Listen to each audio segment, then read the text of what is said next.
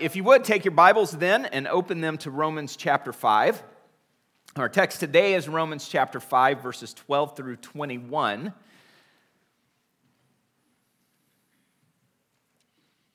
I want to take a couple of minutes, though, here to get our bearings in the book of Romans.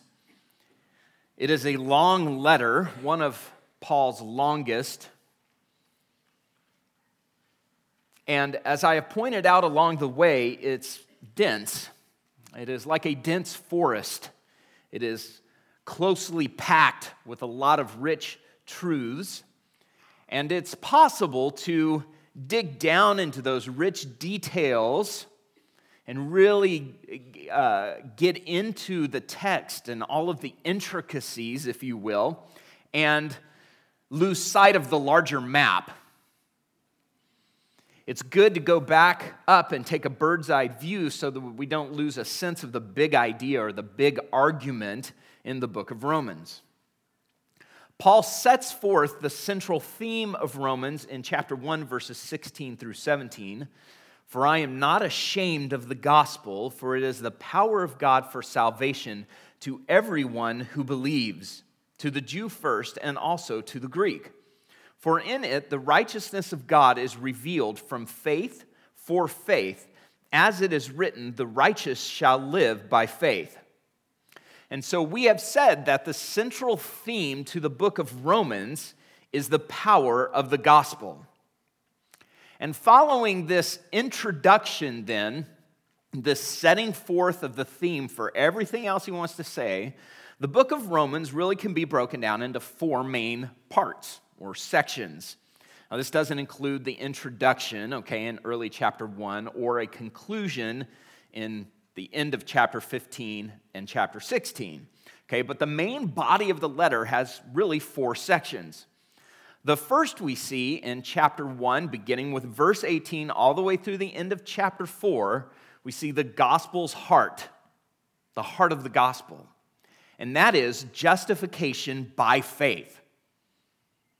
God restores rebellious sinners to a right relationship with himself by first providing Jesus Christ as a sacrifice for sins, a redeemer.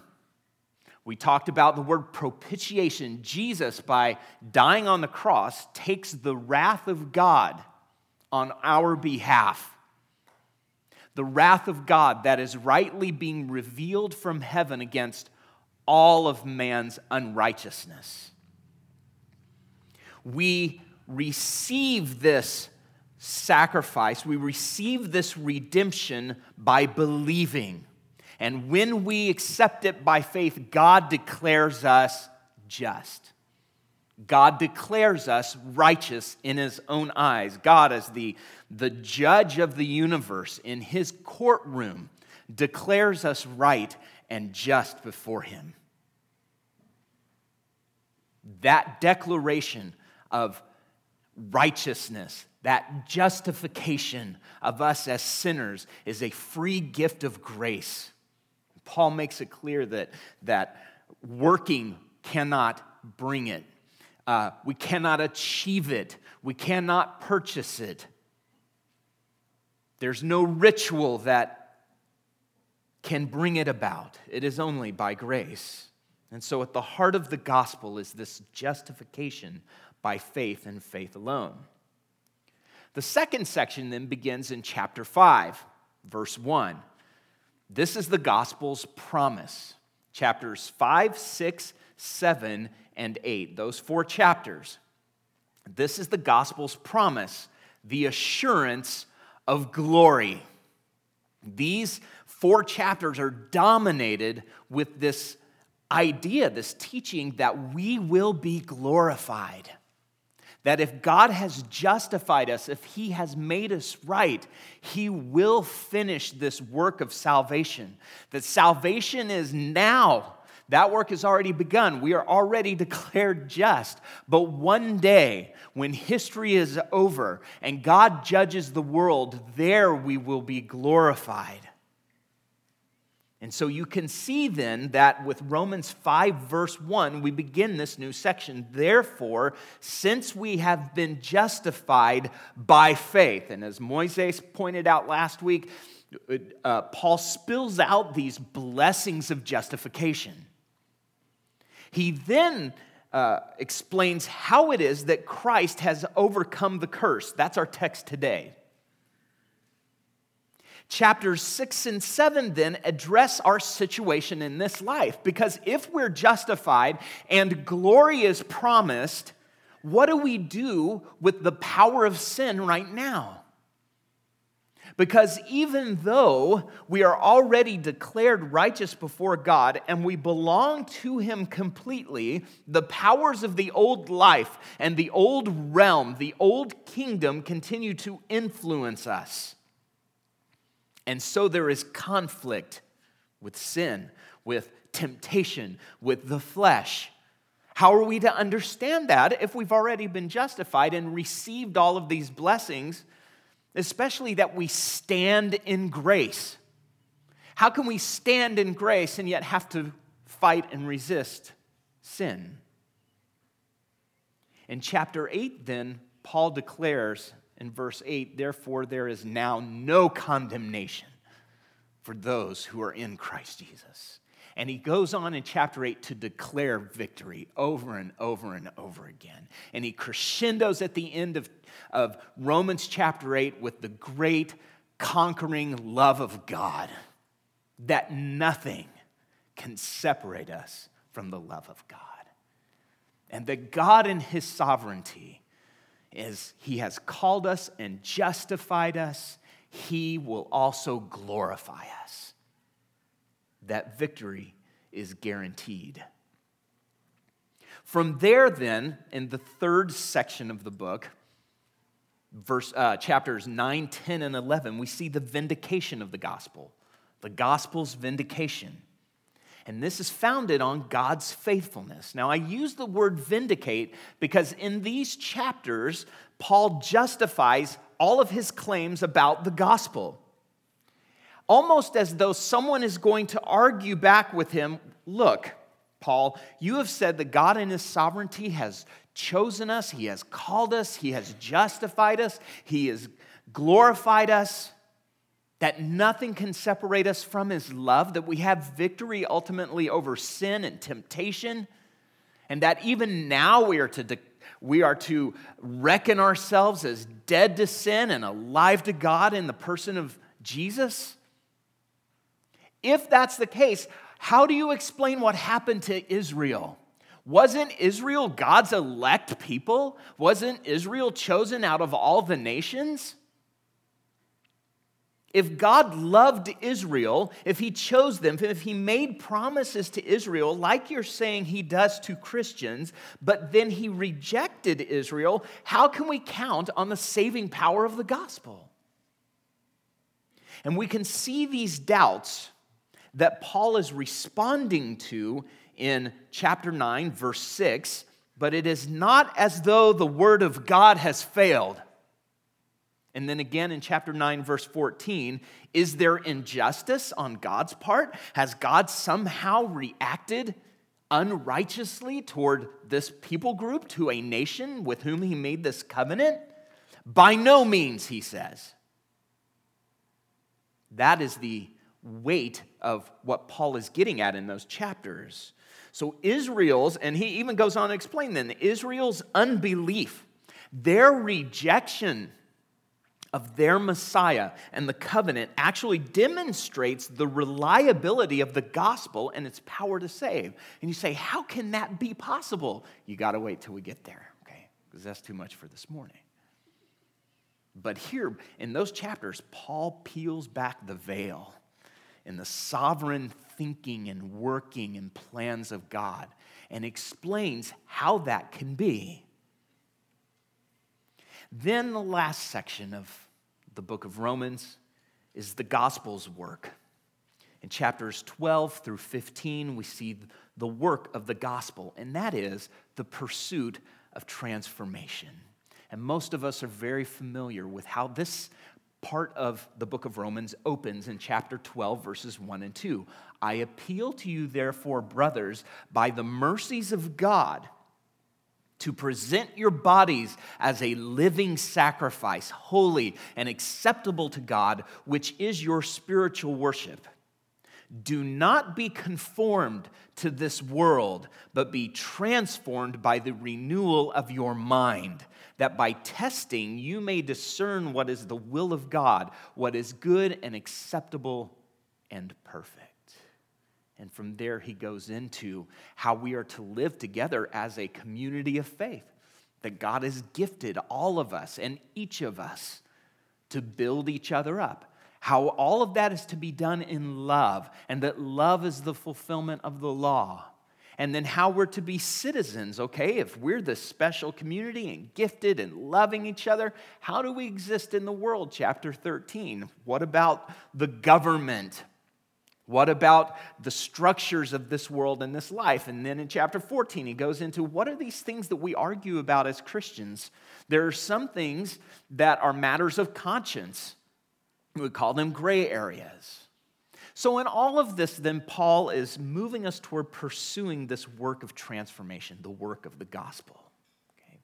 Now, that we have this kind of bird's eye view in where we're going, let's get back to our text. That was all for free, okay? Let's get back to Romans chapter 5, beginning in verse 12. And join me as I read there. Therefore, just as sin came into the world through one man, and death through sin, so death spread to all men because all sinned. For sin indeed was in the world before the law was given, but sin is not counted where there is no law. Yet death reigned from Adam to Moses, even over those whose sinning was not like the transgression of Adam, who was a type of the one who was to come. But the free gift is not like the trespass. For if many died through one man's trespass, much more have the grace of God and the free gift by the grace of that one man, Jesus Christ, abounded for many. And the free gift is not like the result of that one man's sin. For the judgment following one trespass brought condemnation, but the free gift following many trespasses brought justification. For if because of one man's trespass death reigned through that one man, much more will those who receive the abundance of grace and the free gift of righteousness reign in life through the one man, Jesus Christ. Therefore, as one trespass led to condemnation for all men, so one act of righteousness leads to justification in life for all men. For as by the one man's disobedience the many were made sinners, so by the one man's obedience the many will be made righteous. Now the law came in to increase the trespass, but where sin increased, grace abounded all the more, so that as sin reigned in death, grace also might reign through righteousness, leading to eternal life through Jesus Christ our Lord. Lord, as we come to you today, to these verses, we open our hearts and our minds to your word. In humility, we receive it. With the help of your Spirit, we comprehend it. By faith, we pursue the transformed living to which it calls us. Amen. Okay, so in these verses, Paul is returning to a universal perspective, isn't he? We saw this early in chapter 1, as Paul is talking about the entire human race and its rebellion against God, its suppression of the truth.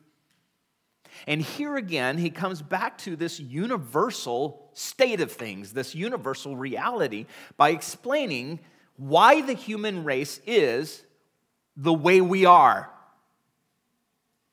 In a way, he is really explaining, he's even going back before chapter 1, explaining the foundation of why man suppresses the truth, why the human race has exchanged the glory of the immortal God for all of the things that God has created. He's going back to explain how humanity has come to be under the wrath of God, which is being revealed from heaven. Why is human nature what it is? It is because of Adam. It is because of Adam's sin. It is because corruption is passed on to us, and its consequence, death. What Paul says here explains why our children lie without us having to teach them to do so. And it explains why armies go to war. It is because of who we are, our condition as a human race. In fact, it is our sin and our wrongdoing, and that it is natural for us, that really proves the validity of the gospel. I remember having a conversation with someone that I worked for many years ago. I actually worked in a retail clothing store during a holidays one year, and I was speaking with the manager, and she was talking about her little boy. She had 2 younger boys, and the issue of right and wrong came up, and I said, yeah, it's proof that we're born wrong. We're born wanting to do wrong. And she looked at me and I said, did you teach your boys to lie to you? Did you teach them to fight the way they're fighting? She goes, no. And I said, we don't have to teach that. We do that naturally. This reality is an opening for the gospel. Because the gospel explains why we are the way we are. And the good news of the gospel is that Jesus has overcome Adam's legacy of sin and death. Jesus has undone the curse. Where death once reigned, life now reigns. And so this contrast between Adam and Christ dominates these verses. You won't find a to-do list here for this week, okay? What we do find is the answer to one of life's most fundamental dilemmas. Why is humanity the way it is? So in verses 12 through 14, we see death's reign through Adam. And in verses 15 through 21, we see life's reign through Christ. That's how this paragraph breaks down, okay? So the first question then is, how did death come to reign? How did death come to reign over the human race? We see, first of all, that sin entered the world through Adam. Paul presents us with a logical sequence of things here. And the first step is sin entered the world through Adam. Sin came into the world through one man, verse 12. The event itself is found in Genesis chapter 3, when Eve and then Adam eat from the one tree that God had commanded them to not eat from. And throughout these verses, Paul calls that sinful act, that act of eating the fruit when God had said, do not eat from this one tree, Genesis chapter 3. He calls this sinful act the trespass. One man's trespass. That one man's sin and one man's disobedience. It is through one man, Adam, and Adam's one disobedient act that sin entered the world meaning the entire human race, beginning to end. It isn't through Eve, if you have that question, it isn't through Eve's sin, but Adam's. Because Adam, 2 reasons really. Adam was created first, and he is the father of the entire human race. Even Eve was created out of Adam. Also, if you read the Genesis account, God gives Adam the command before he creates Eve. Adam already had the boundary placed. You may eat from any tree in the garden except this one. Before Eve is created out of Adam. So Adam bears responsibility for Eve. he bears responsibility for the keeping of that commandment, and he bears responsibility for the whole human race who will come from him. He represented every one of us. Sin entered the world through Adam. Secondly, Paul then progresses in the sequence here. Death entered the world through sin. Death entered the world through sin. Also verse 12. As Paul will say in Romans chapter 6, verse 23, the wages of sin is death. Death is the ultimate consequence for sin. God had warned Adam in Genesis chapter 2, verse 17, of the tree of the knowledge of good and evil you shall not eat, for in the day that you eat of it, you shall surely die. You shall surely die. This was the promise, the truth that God tells Adam that the serpent questions to Eve. Remember that? Did God really say, you shall not surely die?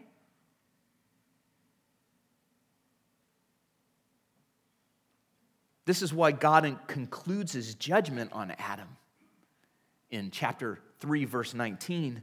By the sweat of your face you shall eat bread till you return to the ground, for out of it you were taken. For you are dust, and to dust you shall return. Death entered the world through sin. And when the Bible talks about death, it sometimes speaks of physical death. This is obvious in Genesis, that this is what God is talking about. Even though the physical death doesn't happen immediately, the process of dying began immediately. And because of Adam's sin, we are all headed toward death the moment we are conceived. The Bible also sometimes speaks of spiritual death, which is the spiritual state of a person as separated from God, without eternal life. Because of Adam's sin, we are all born in this spiritual state, dead to God, without any capacity or ability to somehow make ourselves alive to God. That's why God has to do it. But physical death and spiritual death really belong together. We are whole beings. And as we are born in a state of spiritual death, our physical beings are immediately on the road to physical death. And when Romans 5 speaks of the reign of death, it means death in total. It's speaking of an end in which we die with no hope of eternal life. Sin entered the world through Adam. Death entered the world through sin. And then Paul says, again, verse 12, death spread to all. Death spread to all. So death spread to all men because all sinned. So death's reign is universal. All men, that is all people, mankind, the human race. No one is exempt from death. No one escapes it. Do you know anyone? Have you ever known anyone? Humanity likes to write stories of immortality. We like to create myths about fountains of youth, chalices that provide living water. We create these things because we know there is such thing as eternity in our hearts. We know that to be true. But those are fantasy. Nobody escapes death. I would even say this, even the people within the Bible who were raised from the dead experienced death again, except Jesus. There are a couple of exceptions where there were people who were just translated from this life right into the next life. Enoch, Elijah. These men of God were just swept up and gone. God just took them home. But the human race dies. Everybody dies. Okay? And Paul presses this home in verses 13 and 14. Even before the law was given, before boundaries were explained, people died. Sin had entered the world and death reigned even when there were no commands to disobey. So, people who lived and died between Adam and Moses could not violate the law because it didn't exist. Nor could they transgress a commandment like Adam, who had been given a very specific commandment. This is what he means here when he says, those whose sinning was not like the transgression of Adam. So they didn't have the law, but it wasn't like the transgression of Adam. Because Adam had a clear commandment that he transgressed. And their sin, those who sinned between between Adam and Moses, didn't have the effect of Adam's sin either. So if we go back to verse 12 then, we see that Paul actually gives us the cause for this death spreading, though. It's spreading to all men. Do you see it there? We might expect Paul to say, so death spread to all men because Adam sinned. I mean, that's his argument, isn't it? That's the point he's making. Adam sinned, therefore we also... But he doesn't say that. He says death spread to all men because all sinned. What this means is actually very debated. What is Paul actually talking about? Now, without getting down into all the details of various arguments, I just want to summarize it this way. I think this is the best way to understand what Paul means here. He means that we were, as the human race, represented in Adam and united with Adam in such a way that when Adam sinned, when he disobeyed God, we participated in his disobedience and incurred that guilt by being in position with him. It's the same relationship that Paul will explain is our relationship to Christ. When Christ died, we died in Christ. And when Christ rose from the dead, we were raised in him. We were raised in Christ. Now, we are placed in Christ because of our faith. We participate with Adam because we are human, because we come from him. Now, Paul doesn't give us any more detail than that. He doesn't give us any more explanation than what he says here. He simply says that sin entered the world through Adam. Death entered the world through sin. Death spread to all because we all sinned. That isn't just all of the things you've done. It is that we somehow all sinned in that act that brought about the reign of death over the human race. And this sequence then reveals how death came to reign. Okay, sin entered the world through Adam, death entered through sin, death spread to all because all sinned. But the real focus of these verses is not Adam's sin. It isn't the reign of death. But really, Paul wants to get out how Christ undoes that curse and how Jesus brings about the reign of life. And the key is the relationship between Adam and Christ. It's at the end of verse 12. Look there again. Sorry, the end of verse 14. Adam is a type of the one who is to come or was to come. So Adam is a figure who points to Christ, whose victory is superior to Adam's failure. And the type is that through Adam, one man and one sin entered the world, death entered through sin, death spread to all. Through one man, life comes, life and grace and justification. That is how Adam is a type or a figure that points to Christ. But there is a difference, and this leads us to the second part then of this paragraph. How did life overthrow death? How did Christ overcome the curse? So Beginning with verse 15, then, we can follow Paul's logic back and forth as he contrasts Christ with Adam, how each of them as one man affects the many, the entire human race. But Paul says Christ has done just the opposite for us of what Adam did. Where Adam's act, where Adam's failure brought death, Jesus has brought life, a life that conquers death. So if we distill what Paul says here, we see that Jesus overthrows death, first of all, by the free gift of righteousness. The free gift of righteousness. Now, Paul mentions this free gift 5 times in these verses. In verse 17, he identifies it as the free gift of righteousness.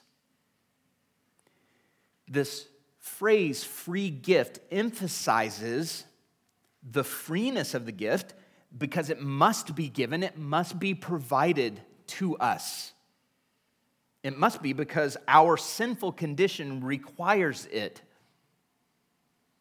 Again, it captures all that Paul has said in chapters 1 through 4 about how it must be received by faith, that it cannot be earned, it cannot be achieved. It is a free gift. And so he sets forth this contrast, right? Verse 15, this free gift is not like the trespass. Why? Because from the trespass, many died. The free gift has abounded for many. It is superior by degree. Jesus' work is greater. Jesus' work overcomes. Also, this free gift is not like the result. This is verse 16. It is not like the result of Adam's sin. Adam's sin brought condemnation for the entire human race. Jesus' free gift of righteousness brings justification. It brings the making of righteousness. So it is superior in consequence. And it is superior in scope. Think about what Paul is saying here. Adam's one sin earned the condemnation of all. That's understandable. It's understandable that even one sin before a holy God would condemn, would bring condemnation.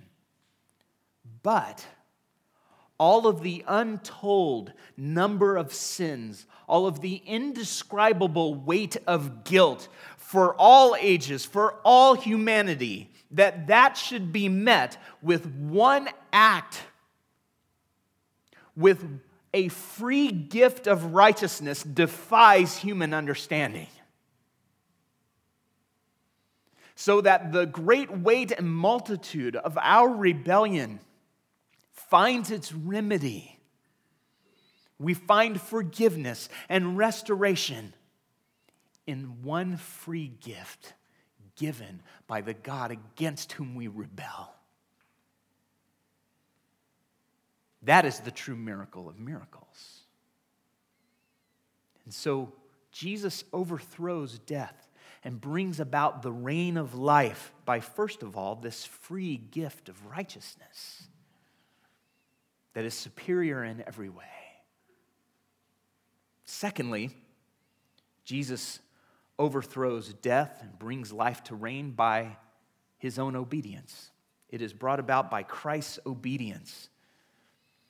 Verses 18 and 19, therefore as one trespass led to the condemnation for all men, so one act of righteousness leads to justification and life for all men. Verse 19 is just as a parallel statement, for as by one man's disobedience the many were made sinners, so by the one man's obedience the many will be made righteous. One act of righteousness, one man's obedience. Where Adam disobeyed, Jesus obeyed. Now, ultimately, Jesus' act of obedience was his death on the cross. It was going to the cross. And Philippians 2 tells us that he obeyed God even to the point of death on a cross. Entire humiliation. Christ submitted himself to that point. But all of Jesus' life was an act of obedience. Do you understand?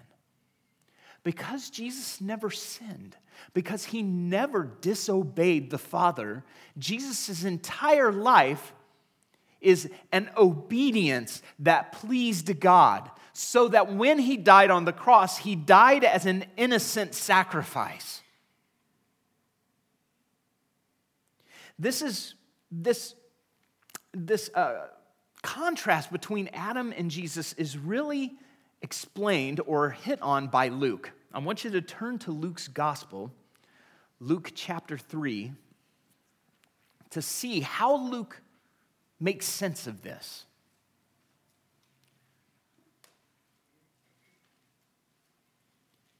In chapter 3, verses 21 and 22, Luke records Jesus' baptism. And Luke is very brief about it. He simply says, "Now when all the people were baptized, and when Jesus had been baptized and was praying, the heavens were opened, and the Holy Spirit descended on him in bodily form like a dove. And a voice came from heaven, 'You are my beloved Son, with you I am well pleased.'" So we see the Son, we see the Spirit, and we see the Father. We see the Trinity. And both the Spirit and the Father endorse and validate the Messiah. And at stake in this statement, in this vision of the Spirit descending on Jesus and the Father's voice being heard is a matter of sonship. "This is my Son, my beloved Son. With you I am well pleased." Why? Because Jesus has obeyed perfectly to this point. Jesus has not ever violated one commandment mentally, emotionally. It's beyond our comprehension. We cannot understand what that would be like because of what Romans 5, right? But Jesus has pleased the Father, and the Father endorses him. Then Luke goes where? Chapter 3, verse 23. "Jesus, when he began his ministry, was about 30 years of age, being the son, as was supposed, of Joseph, the son of Heli, the son of Matthathat, the son of Levi, the son of..." and so on. And he gives this entire genealogy, and Luke starts with the immediate father, Joseph, and as supposed means that Joseph was not the biological, physical father of Jesus. We know that. Jesus was conceived by the Holy Spirit in Mary. It was a virgin birth.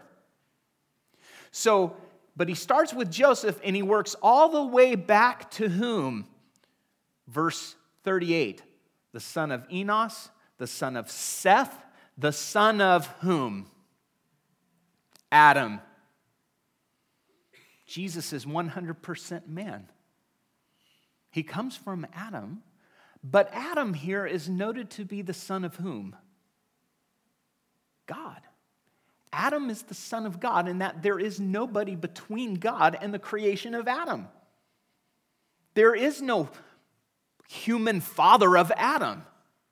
God created Adam directly. We know this from Genesis, right out of the dust, breathed life into him. But Adam is here called a son of God. So wait a second. We have Jesus being baptized. The Spirit descends. The voice of the Father speaks. "You are my Son in whom I am well pleased." Luke then gives us a genealogy starting with Joseph all the way back to Adam, who is also called the Son of God. So we have these two sons. We have Jesus, with whom the Father is well pleased, and we have Adam, from whom Jesus must come to be 100% human. And then what is the next event in Jesus' life? Jesus has been baptized, Luke gives us this genealogy all the way back to Adam. Jesus is now authorized to begin ministry, except for one thing remains. And what happens? And Jesus, full of the Holy Spirit, this is Luke 4, verse 1, full of the Holy Spirit, returned from the Jordan, where he was baptized, and was led by the Spirit in the wilderness for 40 days, being tempted by the devil. And he ate nothing during those days. And when they were ended, he was hungry. Jesus must undergo a temptation. He must undergo a trial. Why? Because Adam, the Son of God, failed. Jesus now is tempted by the very one who subverted Adam and Eve back in the garden. Do you see it? Sorry. Jesus must conquer where Adam failed. And he does. On every count, Satan's strategy is to get Jesus to be disloyal to the Father. The Son of God, the second person of the Trinity, could never do that. But Jesus is now found in the form of a man. He is now found as a son of Adam. And he is temptable. And yet he does not fail. He conquers. Each time he resists. And he relies on the Father entirely.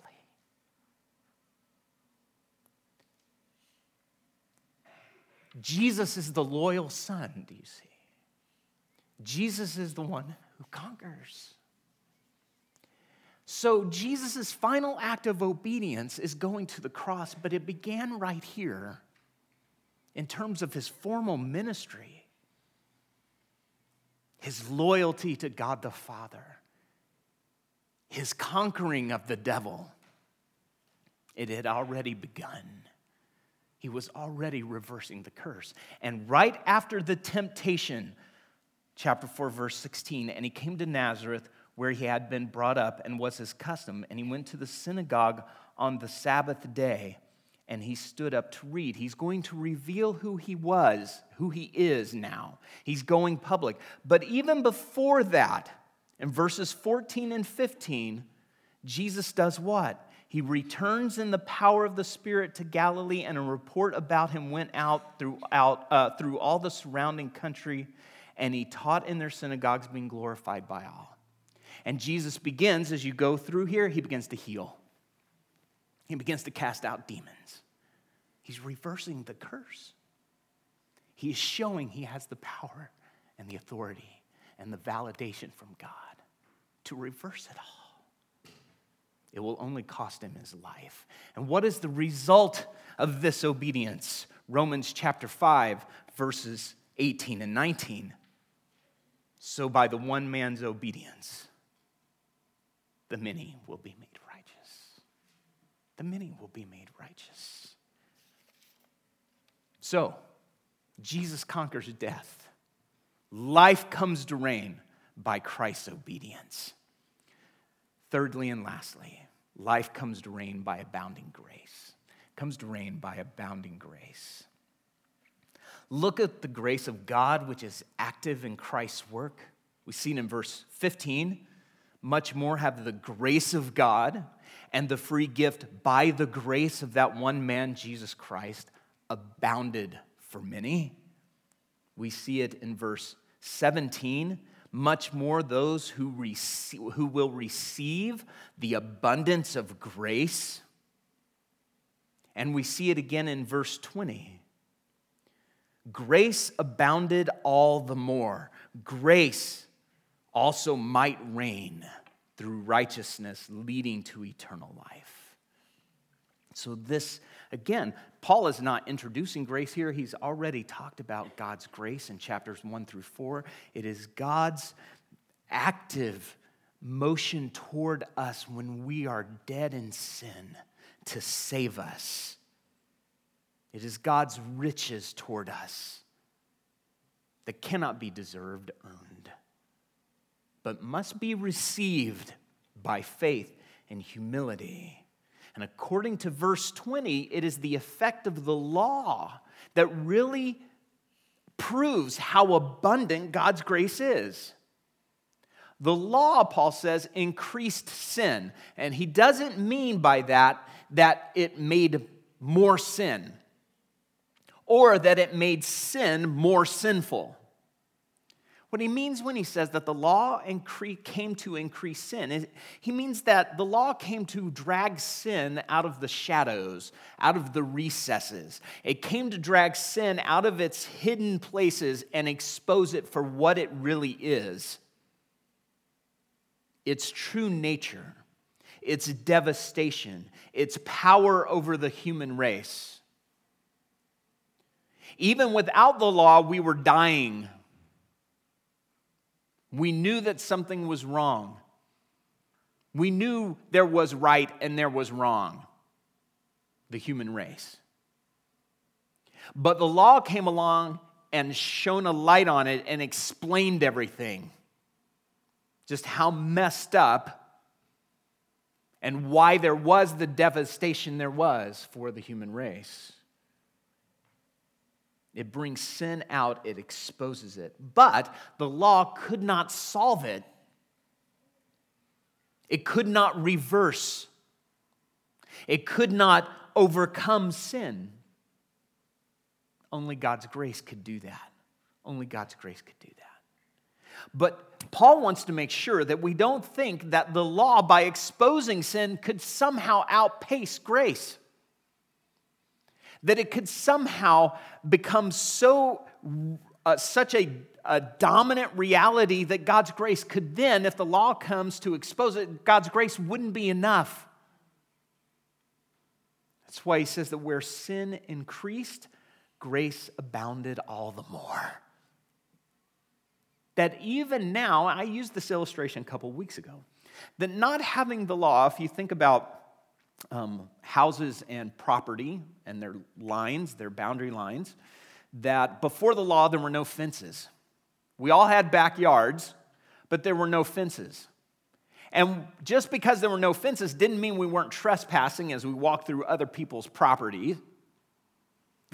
We're still trespassing. But when the law came, the fences went up, and the fences going up didn't stop us from climbing over them into other people's property and going ahead and trespassing the boundaries. We continued to do that. But now we had to make a conscious, deliberate decision knowing I am going to climb that fence. I'm going to cross over. I'm going to transgress. I know the law says this is right and this is wrong, but I'm going to go over and I'm going to do it anyway. That wickedness, that sinful nature is now exposed because the fence is there. That's made obvious. And because now we consciously are going over the fence and now we are disobeying and trespassing on purpose, does that make our sin more powerful and somehow less forgivable, somehow make us beyond grace? That's what Paul is making sure that. No, because even as we did that, even as we continued to consciously disobey God and do the wrong thing, grace just abounded. God took that into account when Jesus went to the cross. No, grace abounds. So that we can't ever, even in our pride, say, well, I have crossed too many fences. I've just disobeyed. I see what God says about right and wrong. I see what God says about relationships. I see what God says about honesty. I see all things, and I've violated them all. And I've crossed so many fences, knowing I was crossing fences, knowing I was disobeying, that I'm beyond grace. That's not humility, that's pride. Because God says, my grace abounds. My grace abounds more. Jesus has overthrown the reign of death with grace and eternal life. Listen, when Paul talks here about the many, he isn't talking about the entire human race. But ultimately, every person belongs to Adam or to Christ. There is no third option. This and only this is the one true divide of the human race. Paul has already talked about culture, race. Racial divides don't count. Cultural divides don't count. Gender divides don't count. But faith versus unbelief, that is the one true divide in the entire human race. And listen, if you reject the free gift of righteousness, if you reject this abounding grace from Jesus Christ, then you belong to Adam. And you belong to that bondage. You belong to that curse. You remain under the curse of his disobedience. But Paul is saying the good news of the gospel that explains the condition of every human being and the entire human race. The good news that explains that is the good news that tells you that grace is provided. That grace is already at work. And that life now reigns. That eternal life can be known. Amen. So, Lord, with you there is life. We sang it earlier. With you there is life. You have brought about the reign of life. And even here in your word, you say much more will those who receive the abundance of grace and the free gift of righteousness reign in life through the one man, Jesus Christ. We must receive this free gift of grace by faith. And Lord, we pray that your Spirit would be at work in the hearts of those who do not yet believe, whom you would call to yourself to know this transforming work, the forgiveness of sins and the restoration, the redemption that is in your Son, who now holds all of life and grants eternal life to those who will trust in him. In your name we ask all of these things. Amen.